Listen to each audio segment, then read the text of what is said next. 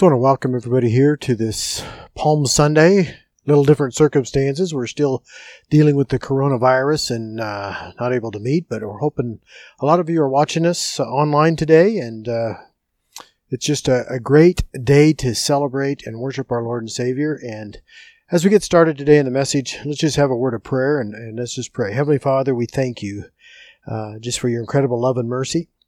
Lord, we right now just lift up all those who are affected by this coronavirus. We just pray for the many people that are sick with this. We pray for their families. Lord, we also pray for the first responders and all the medical people that are dealing with this crisis that we have, and just for the leaders of our country and state. We just lift them up to you as well. But Lord, we just pray for healing amongst our land today. And we just commit this whole situation in your hands. And right now, as we look into your word, we just pray that it'll be a time that we can just focus on you. And we just thank you for your incredible goodness and mercy. In Jesus' name we pray. Amen. So Palm Sunday 2020. It's a lot different than any other Palm Sunday at this point that we celebrated. But I'm going to read some scripture throughout this passage. We're going to talk about what Palm Sunday is all about. And the first passage I want to talk about is Mark chapter 11, which really tells us the story about Palm Sunday. But Mark chapter 11, verses 7 through 10, it says, "When they brought the colt to Jesus and threw their cloaks over it, he sat on it. Many people spread their cloaks on the road, while others spread branches they had cut in the fields. Those who went ahead and those who followed shouted, 'Hosanna!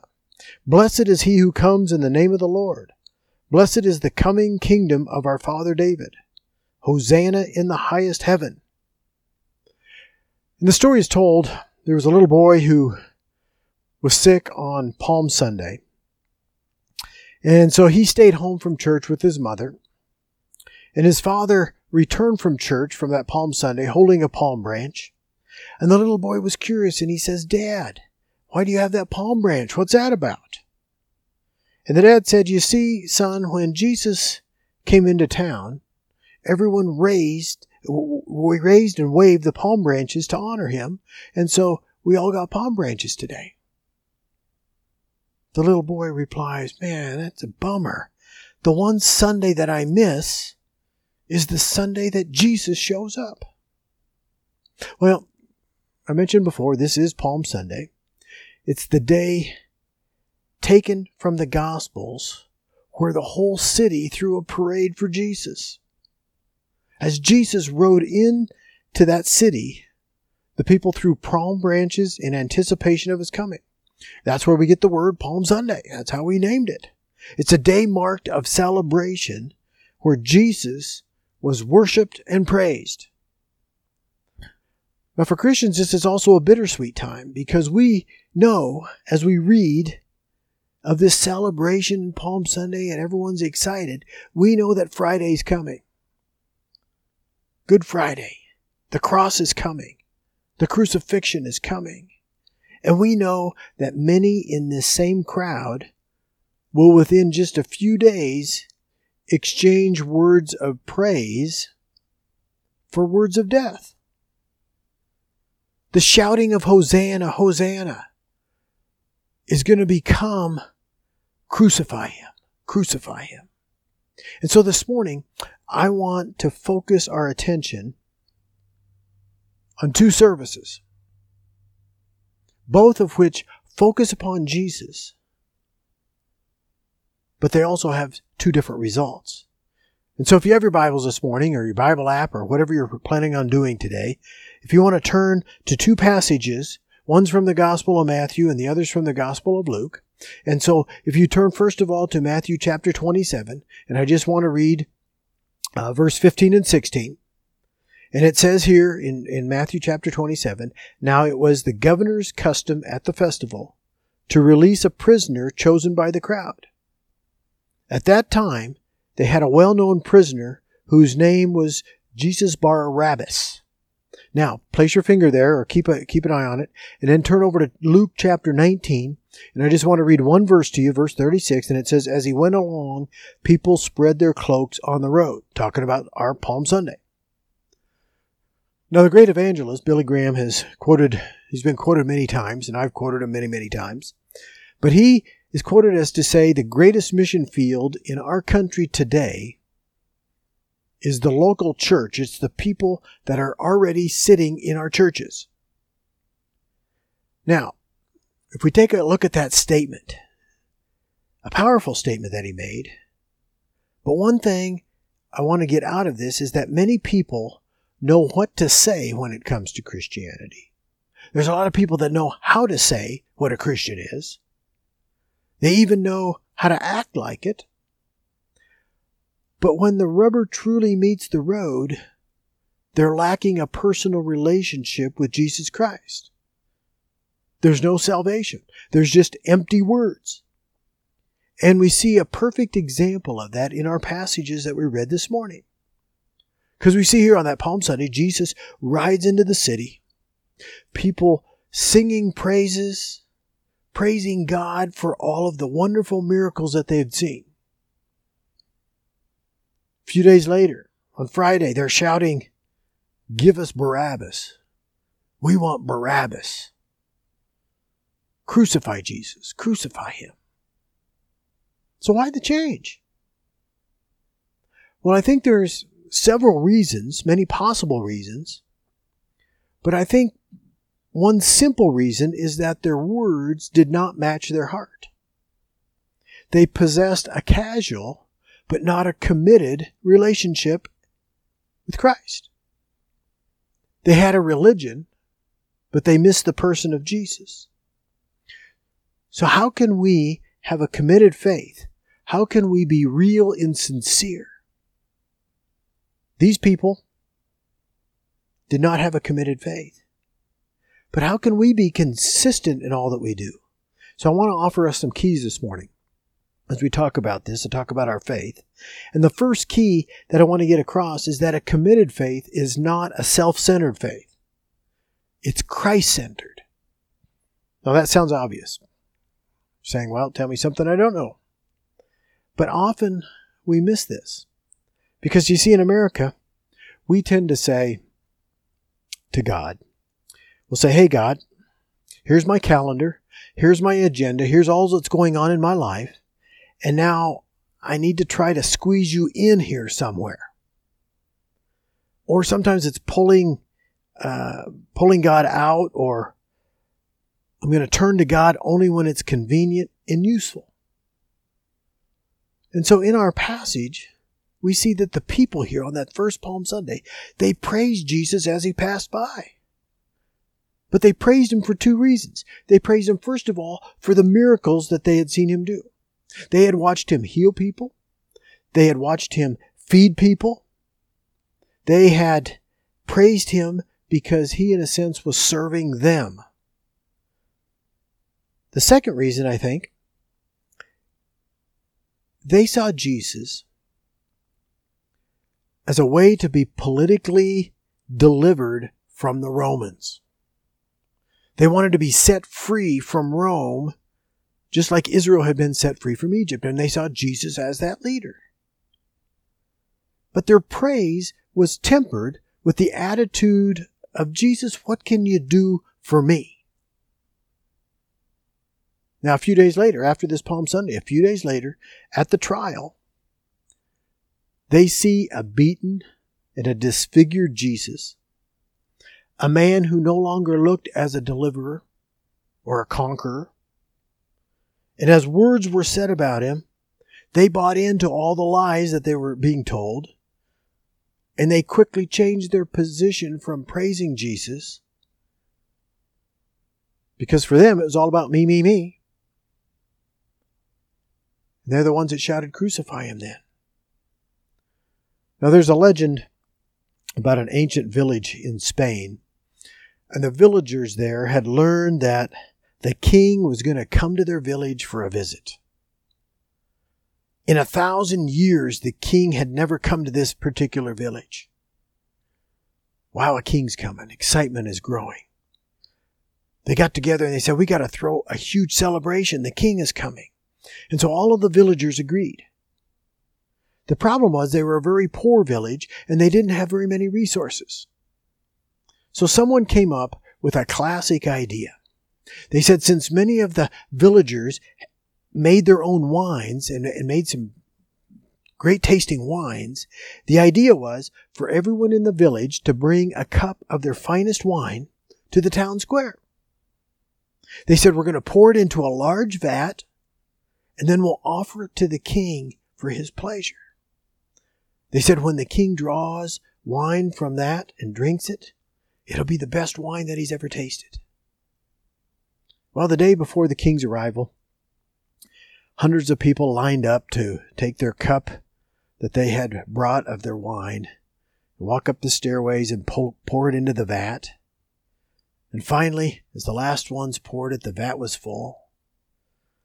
The next day, the king arrives. He's escorted to the square. He's given this great silver cup, and he's told to draw some wine, which represented the best that the villagers had.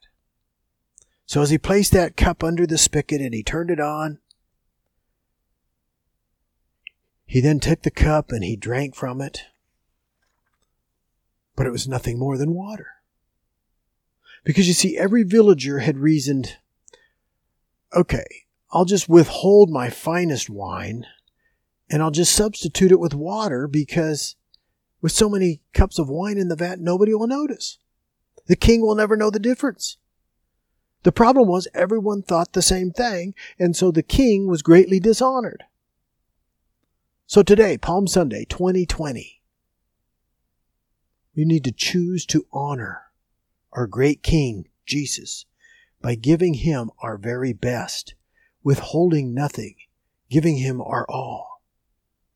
A second key that we see that a committed faith has is a committed faith has a relationship with Christ. Is a relationship driven. You see, many of those who gathered to throw their coats and palm branches onto the streets and who shouted praises did so because it was the popular thing to do. It became trendy. Just that brief moment. There might have been some that were doing it with sincere motives, but others did it and praised Jesus just because others were doing it. A few days later at the trial, shouting, "Crucify him," was the thing to do. In fact, for a brief moment, it was the popular thing to do was to make a mass murderer and a criminal in Barabbas their hero. They started shouting, "We want Barabbas." In our own lives, a committed faith comes only through a personal relationship with Jesus Christ. It's where every day is fresh. Every day is new as God personally directs our steps. So in order to have a committed faith, we have to develop and maintain a personal relationship with Jesus. And a third key is that committed faith is not swayed or blocked by the trials that we go through or the crisis that we might face. At the parade, and I've mentioned it, it was trendy to offer praise. Everybody's doing it. But at the trial, if you were to speak out for Jesus, it would become very risky for you. It could even mean your life. It was life-threatening. So you see, many of us come to Jesus expecting everything to just go good all the time. Or maybe we think, I'll take some of the slightly bad stuff, but not much of it because Jesus is here. The problem is when the bottom drops out of our lives, we tend to often ask, God, why is this happening? We're thinking that it's not supposed to happen this way. But you see, if our faith is based on our situations or our circumstances, it'll never be a committed faith. It will always just be casual. Now, in my short life, the few years that I have lived here, but I've gone to some big Christian events that have happened. Many of them pack large stadiums. I remember going to when the Promise Keeper movement was happening years ago.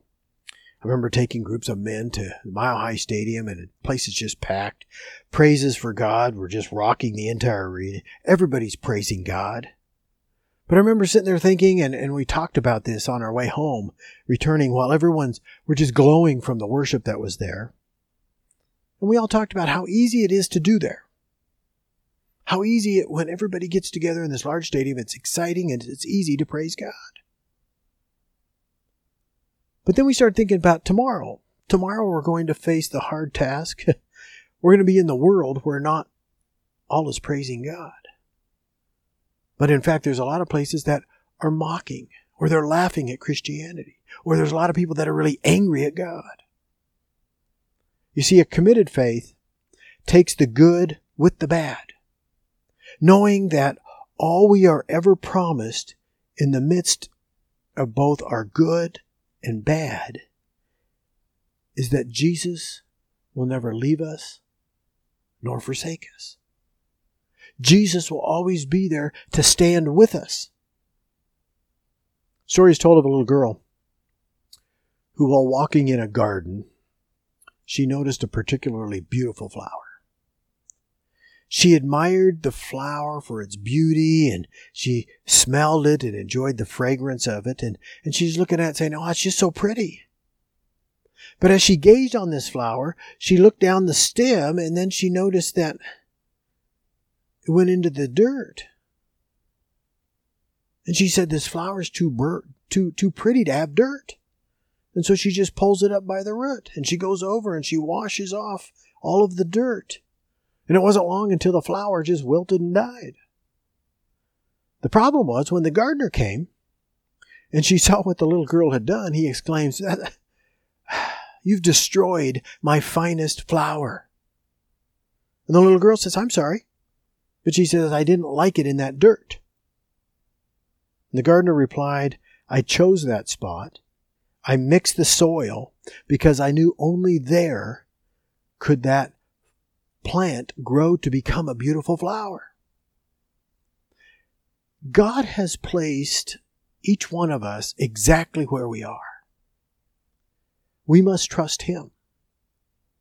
And in trusting, we eventually see that He is using the pressures that we go through, the trials that we are facing, the difficulties that we have in our lives. He's using those to bring us to a new degree of spiritual beauty. True contentment comes when we accept what God is doing in our lives and we thank Him for it. So this morning, I just want to ask you this question on this Palm Sunday. Is your faith a casual faith, or is it a committed faith? We're approaching this week where Jesus suffered incredibly for us. We remember all that He went through on the cross for each one of us.